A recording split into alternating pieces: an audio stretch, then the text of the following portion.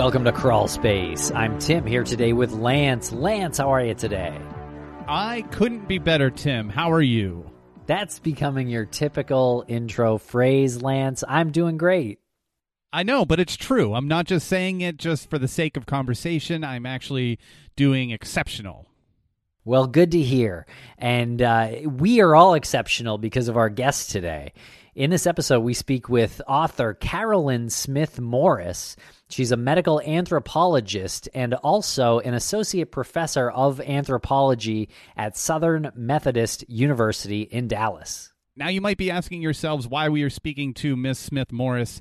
She wrote a couple of articles for an organization called Cultural Survival, and you can check it out, culturalsurvival.org. If you have the wherewithal to contribute to this cause, it is a very good cause. She is a advocate. She is a spokesperson for Indigenous people, mostly Indigenous women, and we approached her for an interview about the missing and murdered Indigenous women epidemic that's been going on for years and years. And she was very gracious and willing to talk about it. Super smart, super knowledgeable, and a great, great person, a great human being. And this is sort of the beginning of you and I, Tim, doing more of these episodes. We have another one coming up in a couple of weeks with someone who's also very involved with this movement. And this is the first one. We're kicking it off with Miss Smith Morris. Yeah, I think it's really interesting work that Carolyn Smith Morris does, and this interview is really interesting. And I learned a lot, Lance, because as you said, we're kind of just starting our journey into this this tragedy, this really epidemic of missing and murdered Indigenous women. So I'm really happy that we are learning about this subject here on Crawlspace. So check out the very important work that the people over at Cultural Survival do. It's culturalsurvival.org. And again, if you have anything to give, you can be a sustaining member for just a couple of bucks a month. It really goes a long way, again, for their important work. Okay, everybody, I hope you like this episode. Thanks a lot for listening.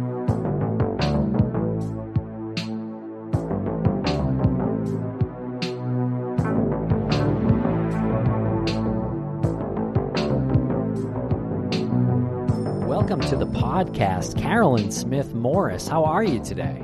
Doing well. Nice to be here. Thank you. Well, thanks for joining us. You do a lot of really good work in a certain area of culture, and I want to talk about that. But first, obviously, thank you for taking time out of your busy day to join us. You are also a medical anthropologist. Did I read that correctly? Should we be intimidated by you at all? Definitely. It's a mouthful. No, not to be intimidated. That's a social science job. We're not actually doctors. We play one on TV. The world of medical anthropology is about culture and healing, and how those things come together in people's experience. So we work with living human beings, and we work all over the world trying to make sure health and people's experience of illness or health gets recognized and gets cared for well by those that claim to be healers, to be physicians and nurses and therapists. Wow. It's taken me a little bit to wrap my head around that, but how did you get involved with that side of cultural, I guess, betterment, empowerment? Yeah, that's a great question. It's a little easier to understand with a story. When I was an undergrad in college, I took an anthropology class, thought that was fun. And the woman that I took the class from was doing Indigenous rights work in Australia. She was there was a new law that had come out called the Native Title Act, and she was helping these people document their place in this particular location over generations of that community.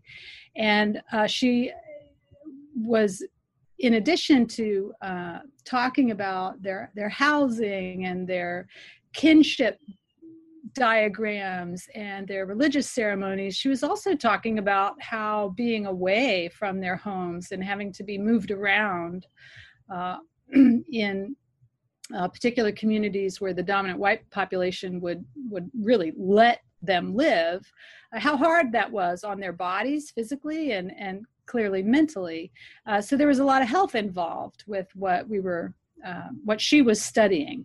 And that's where I got my start in New South Wales, Australia.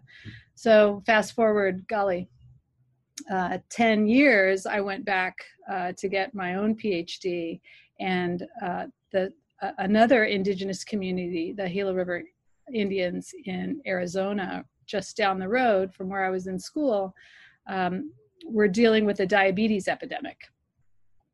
And they needed help. This hospital clinic had sent out a call for help from students who would work for free, helping them understand a problem that they would gather some data on the reservation out in the community. And so I signed up to do that. And that's where I got my start in the United States on this relationship between being indigenous, being native, and trying to live that native life way in the contemporary industrial world. And that's such a hard thing to do, because that indigenous lifestyle really demands some things and asks for some things that are anathema. They're just totally contrary to capitalist industrial urban lifestyles. So that's really where most of my work is. That's, as a medical anthropologist, that's where I spend my space, talking about health and illness among marginalized communities in largely urban spaces. Wow. And you wrote a book as well, Indigenous Communalism. Nailed that on first try. Wow. I wasn't going to try it. You got it. It is Indigenous Communalism. Thanks for asking about that. Communalism is something that we all do, right? It's our willingness to have a roommate, or not beat them up over eating your last turkey sandwich. It's your willingness to wear a mask out in public. It's your willingness to tolerate fluoride in the water. Communalism, we have had times in our nation's history where we've talked about communalism as the worst possible political idea on the planet, that it takes away individual freedoms. And coming from Texas, I live in Texas, it's pretty easy to draw that out in conversation. It's pretty easy to bump up against people's concern about their individual liberties, but we're all giving up individual liberties all the time. It's human nature to live a social life. And so every community around the world, every individual around the world makes those decisions on a daily basis. Where am I going to be selfish? Where am I going to be altruistic? Where am I going to really just take one for the bigger team? And so Indigenous communalism is about this remarkable political and kind of social moment we're in right now.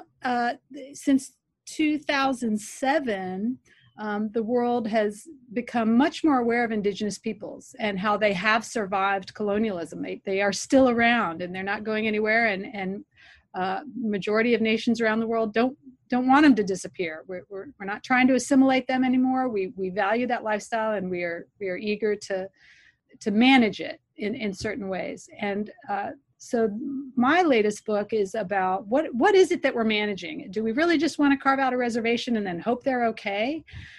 The answer to that, of course, is no. That doesn't work all by itself. They have to.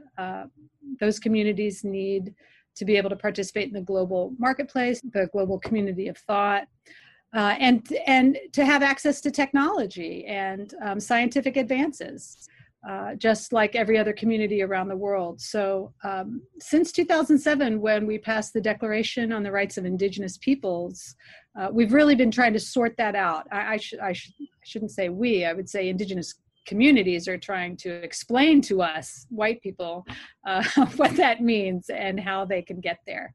So as an academic and as a non-Indigenous academic, I wrote that book to convey what I've learned as an outsider in that space about living communally and protecting that Indigenous peoples and all people's ability to decide for themselves. being that non-Indigenous individual, being that outsider that you just described, did you find any pushback from the Indigenous community when you first approached to do research on this and to, I guess, explore their culture? Yeah, of course.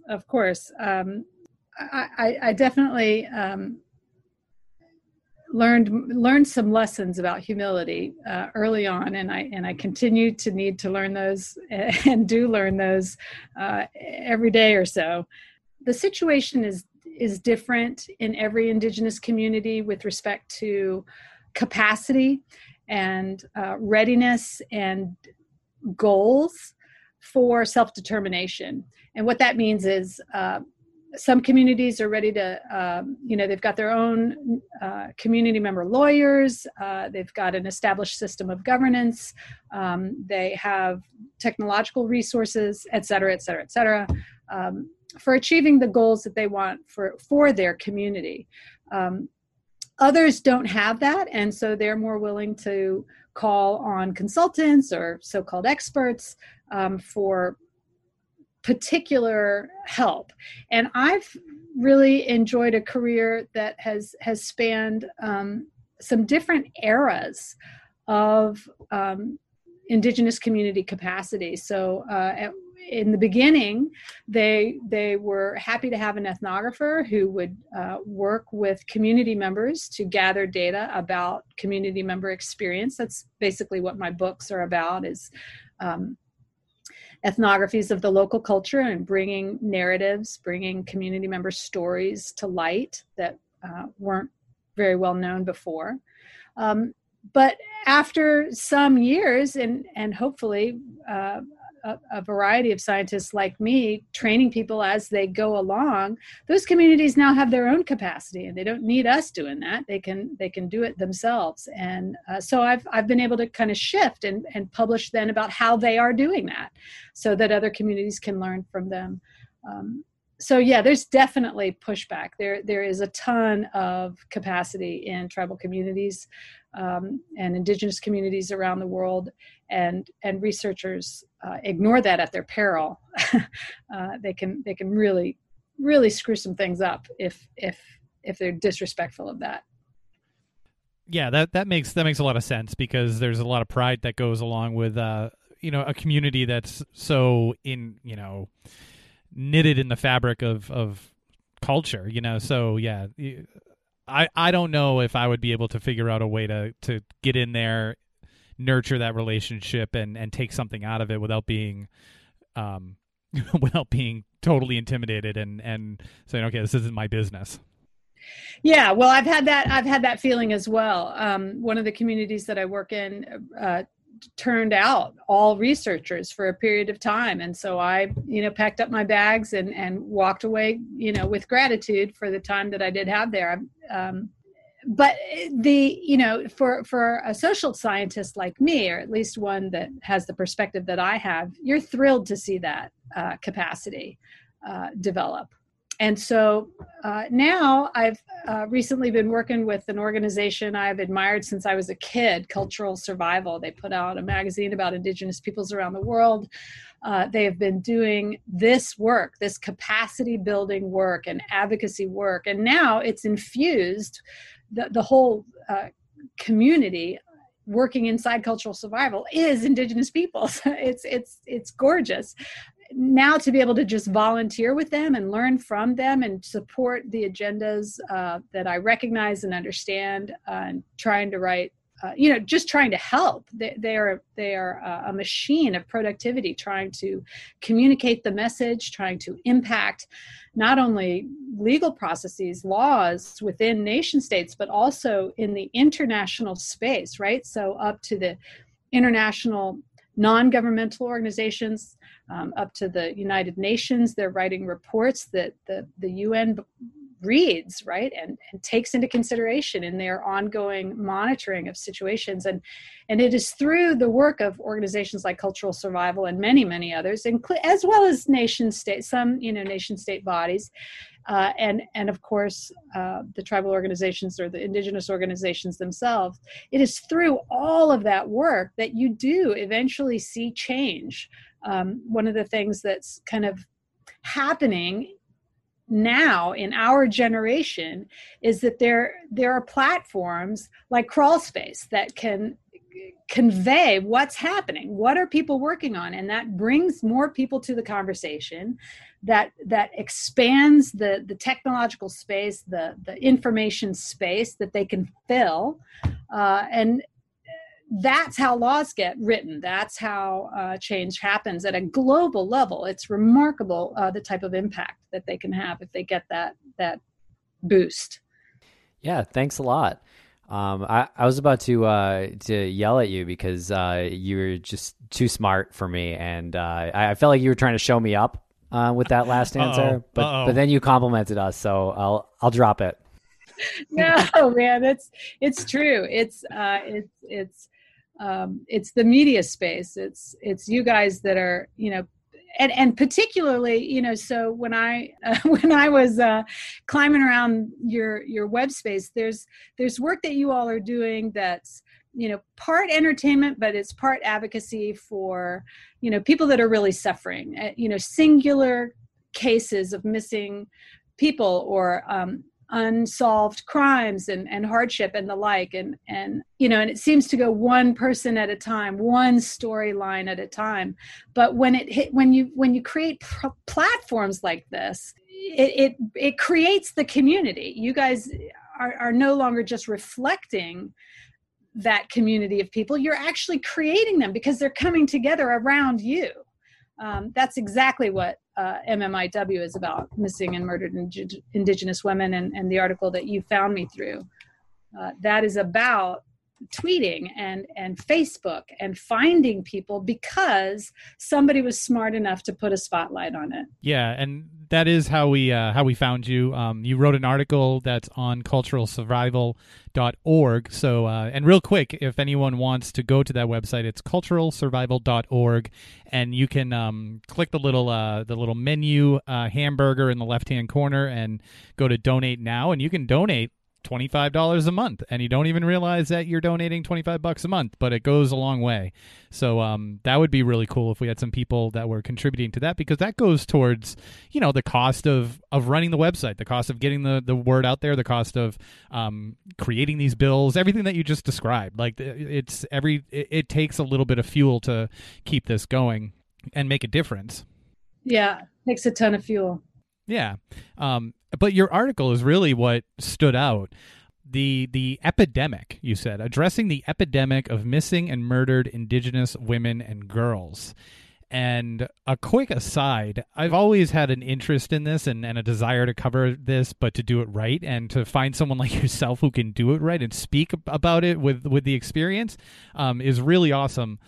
There's a book that really kind of put me over the top called Killers of the Flower Moon by David Grann, and it was about it's terrifying, the systematic elimination, the termination of the Osage. Am I saying that right? Is the Osage tribe? I think it's Osage. Osage. So the systematic termination of the Osage tribe, all because of money, all because they happened to be on the land that had the oil that was making them millionaires, and white men would go in and infiltrate the families and systematically kill the generations until they would be willed the money generations later. It was absolutely terrifying. So that kind of put me over the top with seeing that this is, in fact, an epidemic. I know I just unpacked a lot right there, but I needed to get it out of my system. Yeah, I'm glad to hear it. It does need to be kind of said, and for a lot of people to get that and more out of their systems. The epidemic aspect of it is interesting. I chose that word carefully, and I think it's going to ring in people's ears a lot right now because of COVID and the health situation we're in. Epidemic just means an exceptionally high rate, right? Well, this kind of stuff has been going on for Indigenous people since the 15th century. So it's not exceptionally high to them. It's just that it's hitting the awareness of dominant communities. And this is not to trash white culture. I'm white myself. I love my culture. There's a lot to white culture that I think is positive. But there is plenty in history that we have not, as you said, unpacked. We have not grappled with it, and because we haven't grappled with it, it's still happening. That's why we study history, right? That's why we have school. We have public schools, and we teach children history. It's so that we don't make the same mistakes. And so some of the mistakes have to do with, money, as you said, and as Gran says, it is about money. Ultimately, people are competing for resources, and money is one of the most important ones. But the other thing that it involves is governance and self-determination. And the missing and murdered Indigenous women epidemic is also, it's definitely about colonization and reservation spaces and the presence of capitalist endeavors by non-Native peoples near reservations. All of that is definitely true. Money is definitely present in this problem. But another problem is governance, is figuring out how can these Indigenous communities live their best lives inside nations, right? Inside the United States, for example. And so, and really the leadership on this issue, I would have to say, came from Canada, as well as from a lot of smart people in Washington State in the United States, a lot of Indigenous people working for decades to try to draw attention to what is essentially a gap in coverage, a gap in legal coverage. These women and girls are being abducted or killed in spaces near the reservation. In some cases, their bodies left on the reservation or they're missing and thought to be on the reservation, or they went missing on the reservation. There are a lot of question marks about these cases.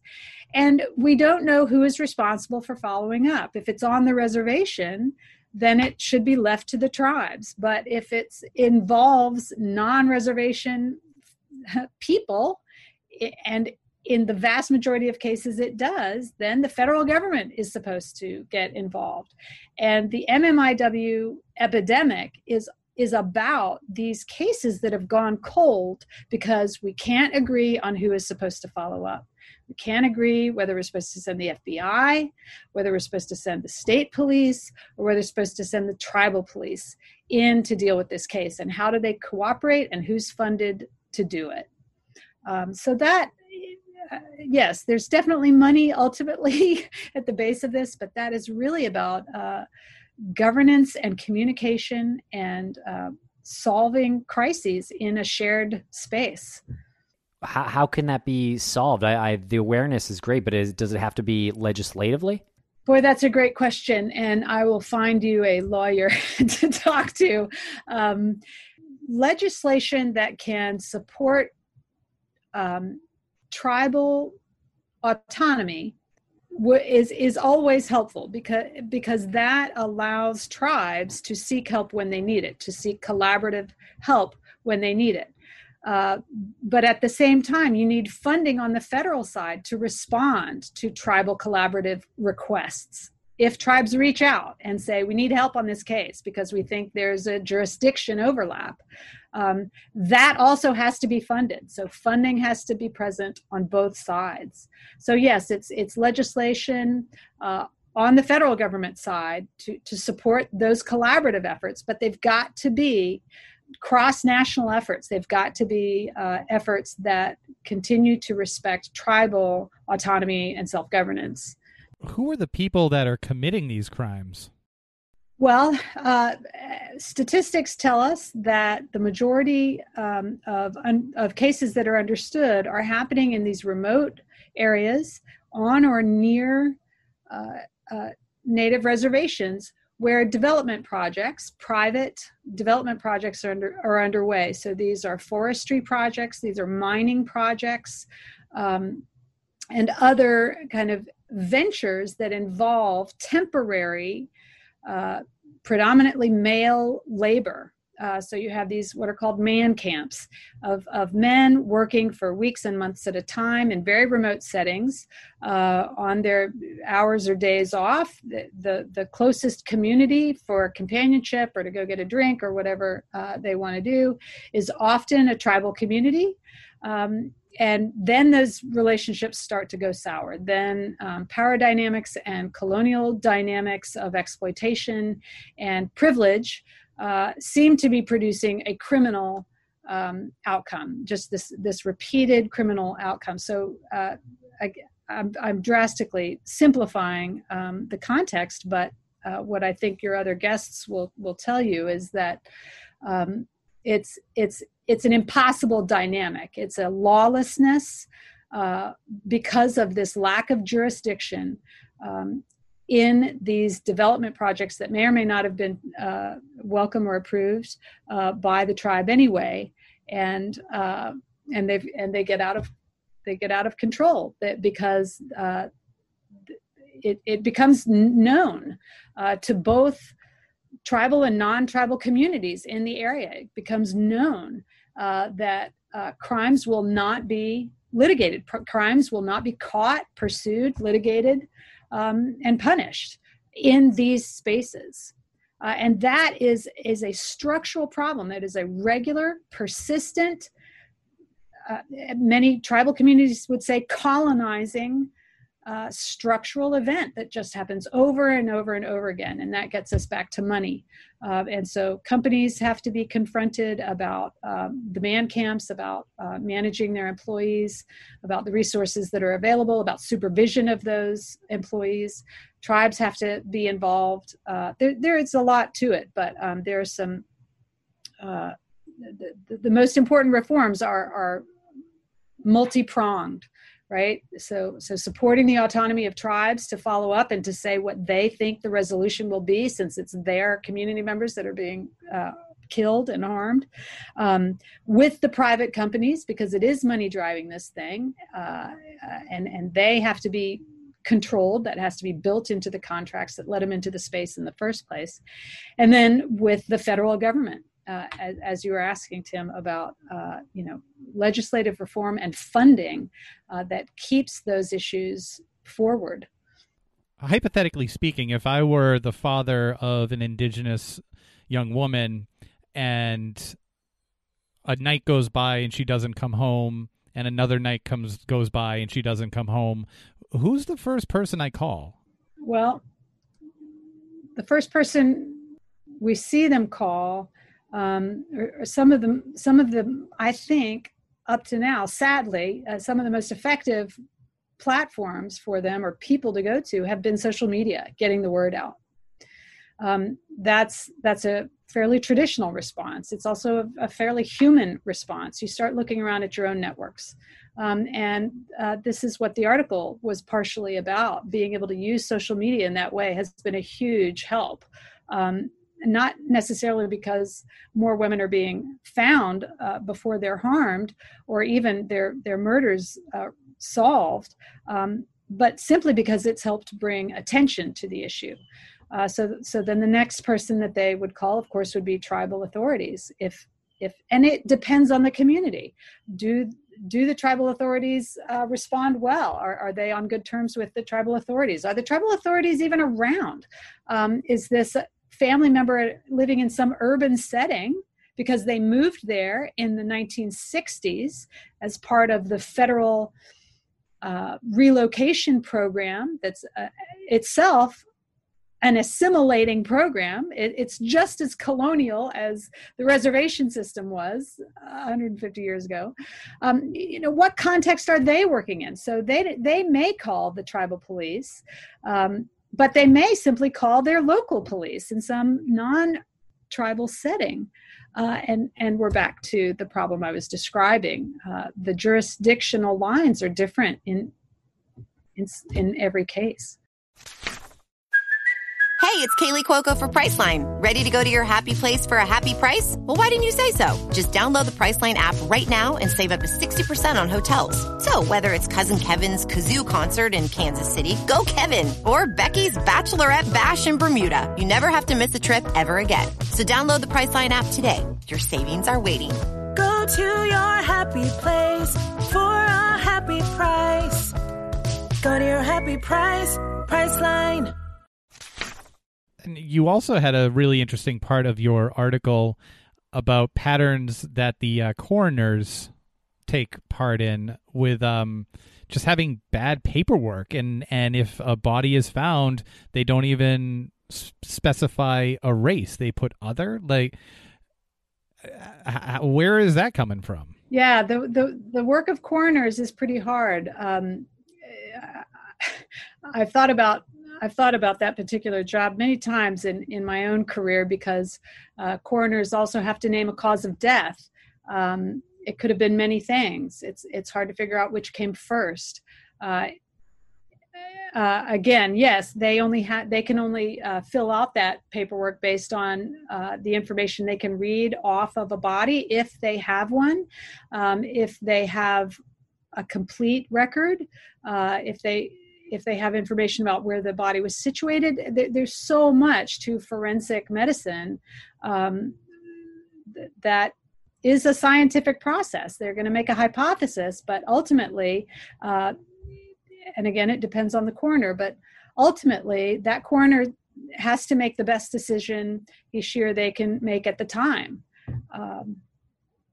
based on very limited evidence. And of course, that's the problem in these missing and murdered Indigenous women and girls cases, is there's just not very much information. The bodies are hidden, they're deteriorated, the evidence is not complete, and the coroners are overworked.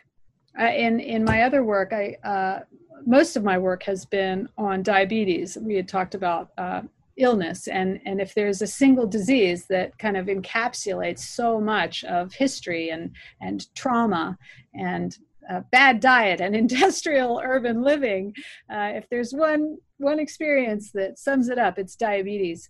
And for many years, coroners would not see diabetes.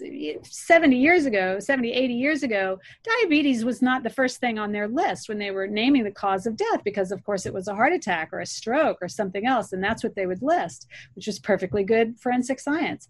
But over time, speaking of epidemics, over time, as people realize how much diabetes is in the world, and coroners realize this is not so rare, they start using that as the cause of death. They start naming a different disease process as the cause of death.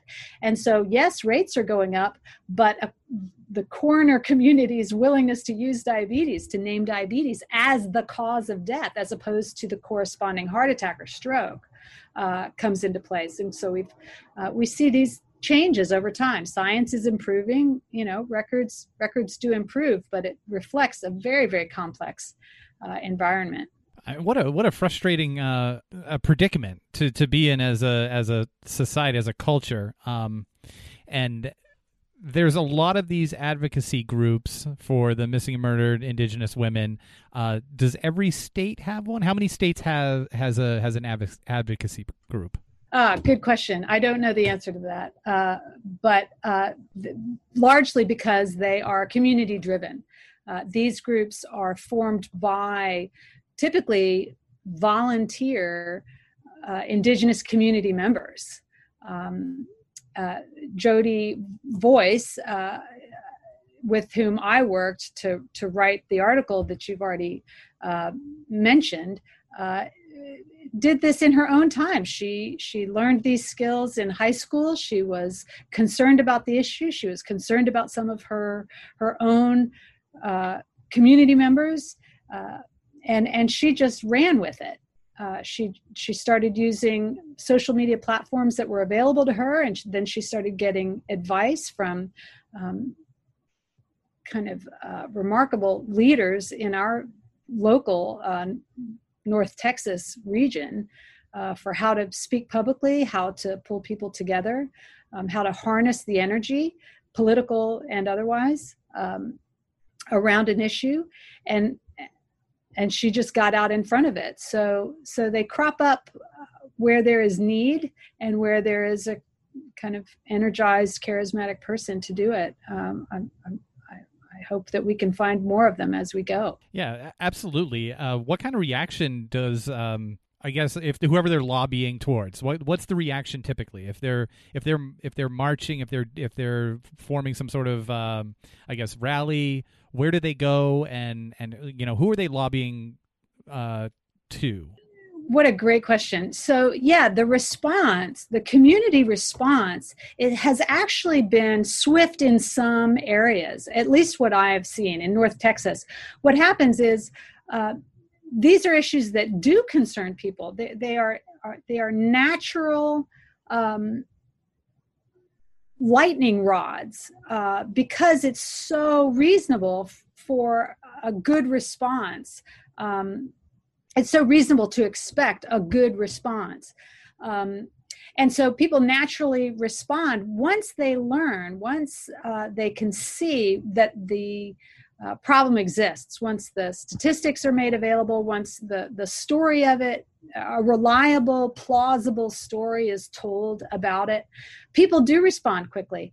The Women's March, the annual Women's March in Dallas, asked Ms. Voice to have her community, this missing and murdered Indigenous women of Texas community, lead the march within months of first learning about the issue at all. And so now, and I published a picture of this, MMIW Texas leading the Women's March by Eli Hickman, and it captures people's sensibility. It gives them that lightning rod to respond to care about, to send money to encourage, because it's so simple. It's so straightforward. The average person doesn't want this to happen. The average person does not want to see these types of crimes be neglected. We know that we can handle this. Intellectually, socio-politically, the resolution is not that hard. It's just getting enough people together around it to address it. And again, thanks to you guys for drawing attention to it, and to any other media platform that can keep attention on it until the epidemic is resolved. Now, you said that a lot of this is what is posted on social media, hashtags, things like that, just to keep the profile as like high as possible. What are some of the popular hashtags? What are some of the popular tags that people can use, especially if they're going to listen to this episode and maybe retweet it or post something on Instagram and open it up to others? Yeah, I would say the hashtag MMIW is the tag to use. There are some smaller ones, there are regionally specific ones, and there are other tags that you might find, like hashtag not invisible, that spin off and kind of support often a particular regional community, but I would go with hashtag MMIW to help raise the national and even international visibility of the issue, because they really do seem to be making more headway as an internationally organized agenda, where they were just fighting these issues case by case, girl by girl. It's too much work.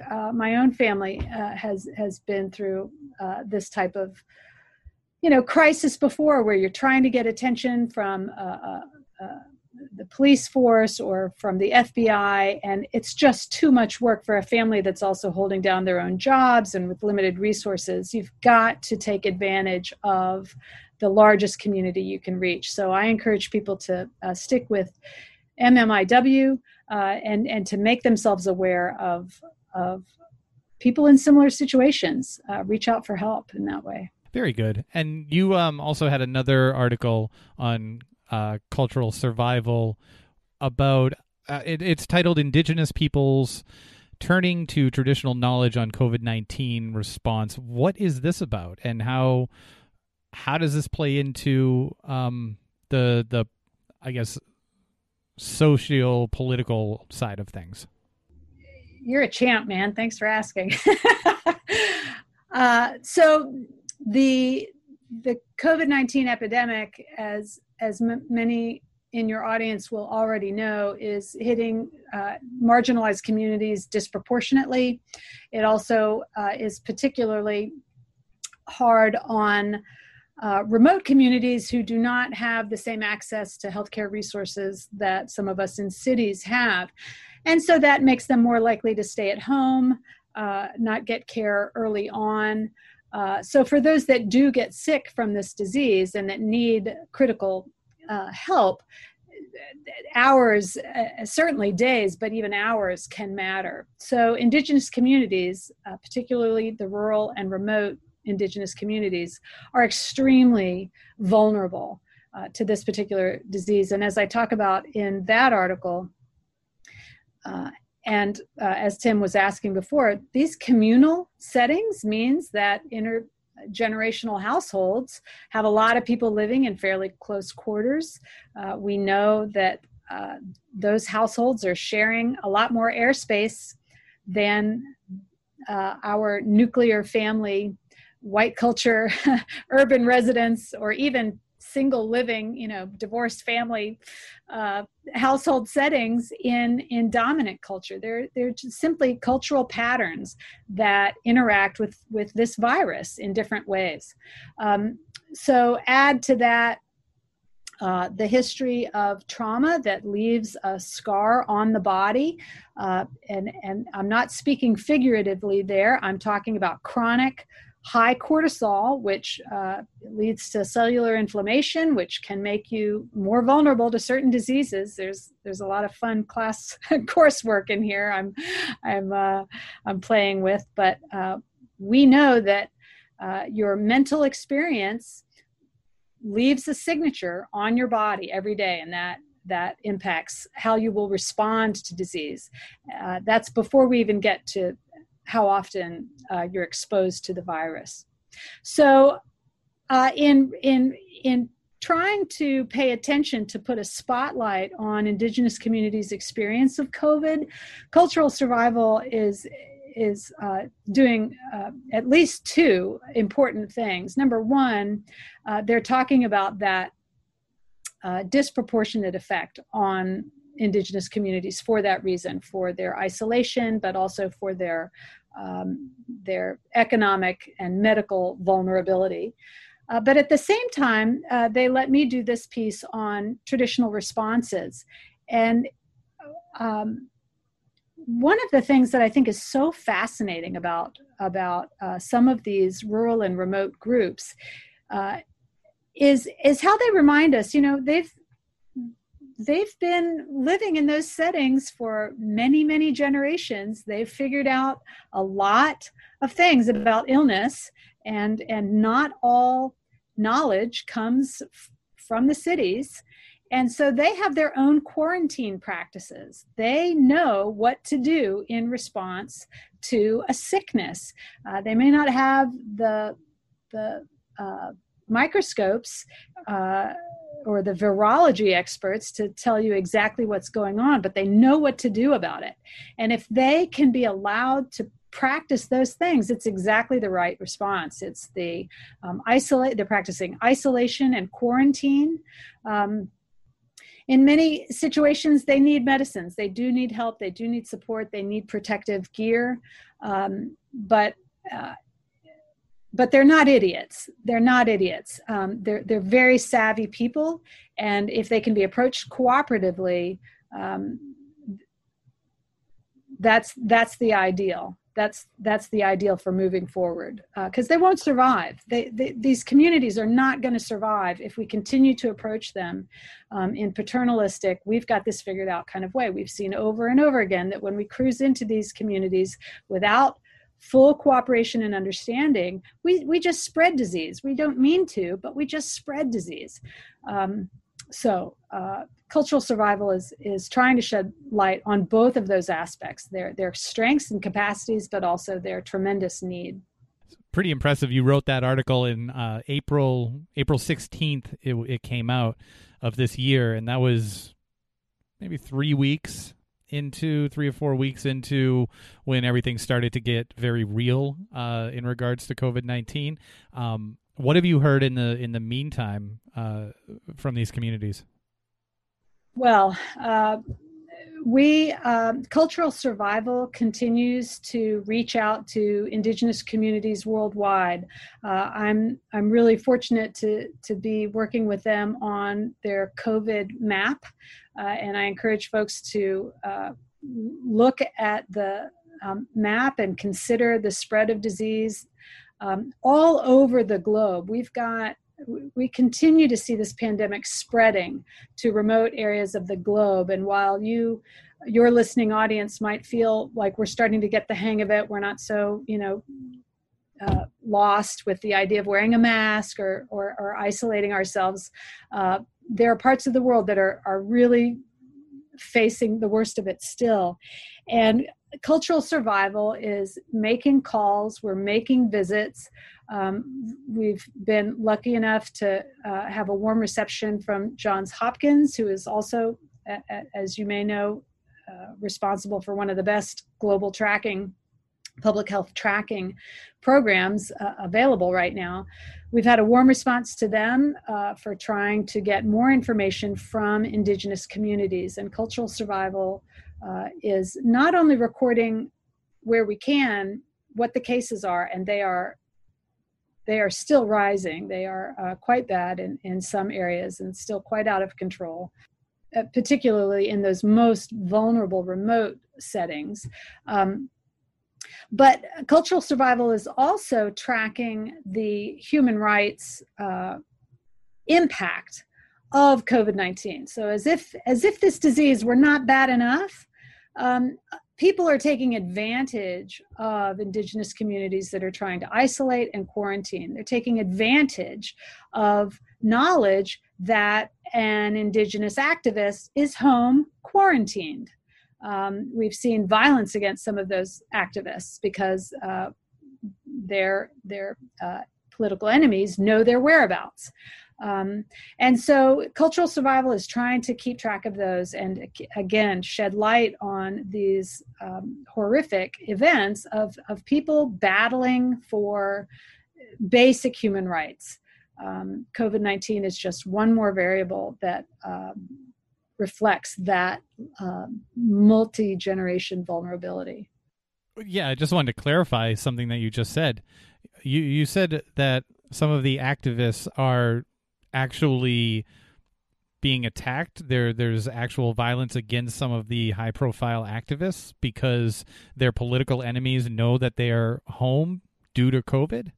That's unbelievable. Well, that's the political world, isn't it? Right? If you live in a space where it's okay to attack your enemies, to physically harm or assault your enemies, then you're going to take advantage of every horrible vulnerability they have, whether that's COVID-19 quarantine or the remoteness of their reservation or a community whose gender violence history is tolerated. That vulnerability is too easily made worse by any number of these other variables. So I really appreciate you guys shedding light on this and helping keep it in the public eye. That makes a huge difference because then your listeners will respond and demand help get to these people that need it. And you said previously, and you've done this offline, you've connected us with other people who are involved with missing and murdered Indigenous women. And we will have those individuals on. So it's definitely not a one and done thing. If we have the opportunity to keep talking about it, we'll spend 45 minutes, couple weeks out of the month on it. It doesn't matter. We really feel passionately about it. Thank you so much. Thanks for that incredibly important work and for whatever work your listeners are doing to respond to it. Thanks very much. Thank you for joining us. Yeah, thank you for spending the time talking to us. Well, I get to go now to my class. I didn't get into this, but half of my class is volunteering to make those calls to Indigenous communities to fill out that map. So off I go.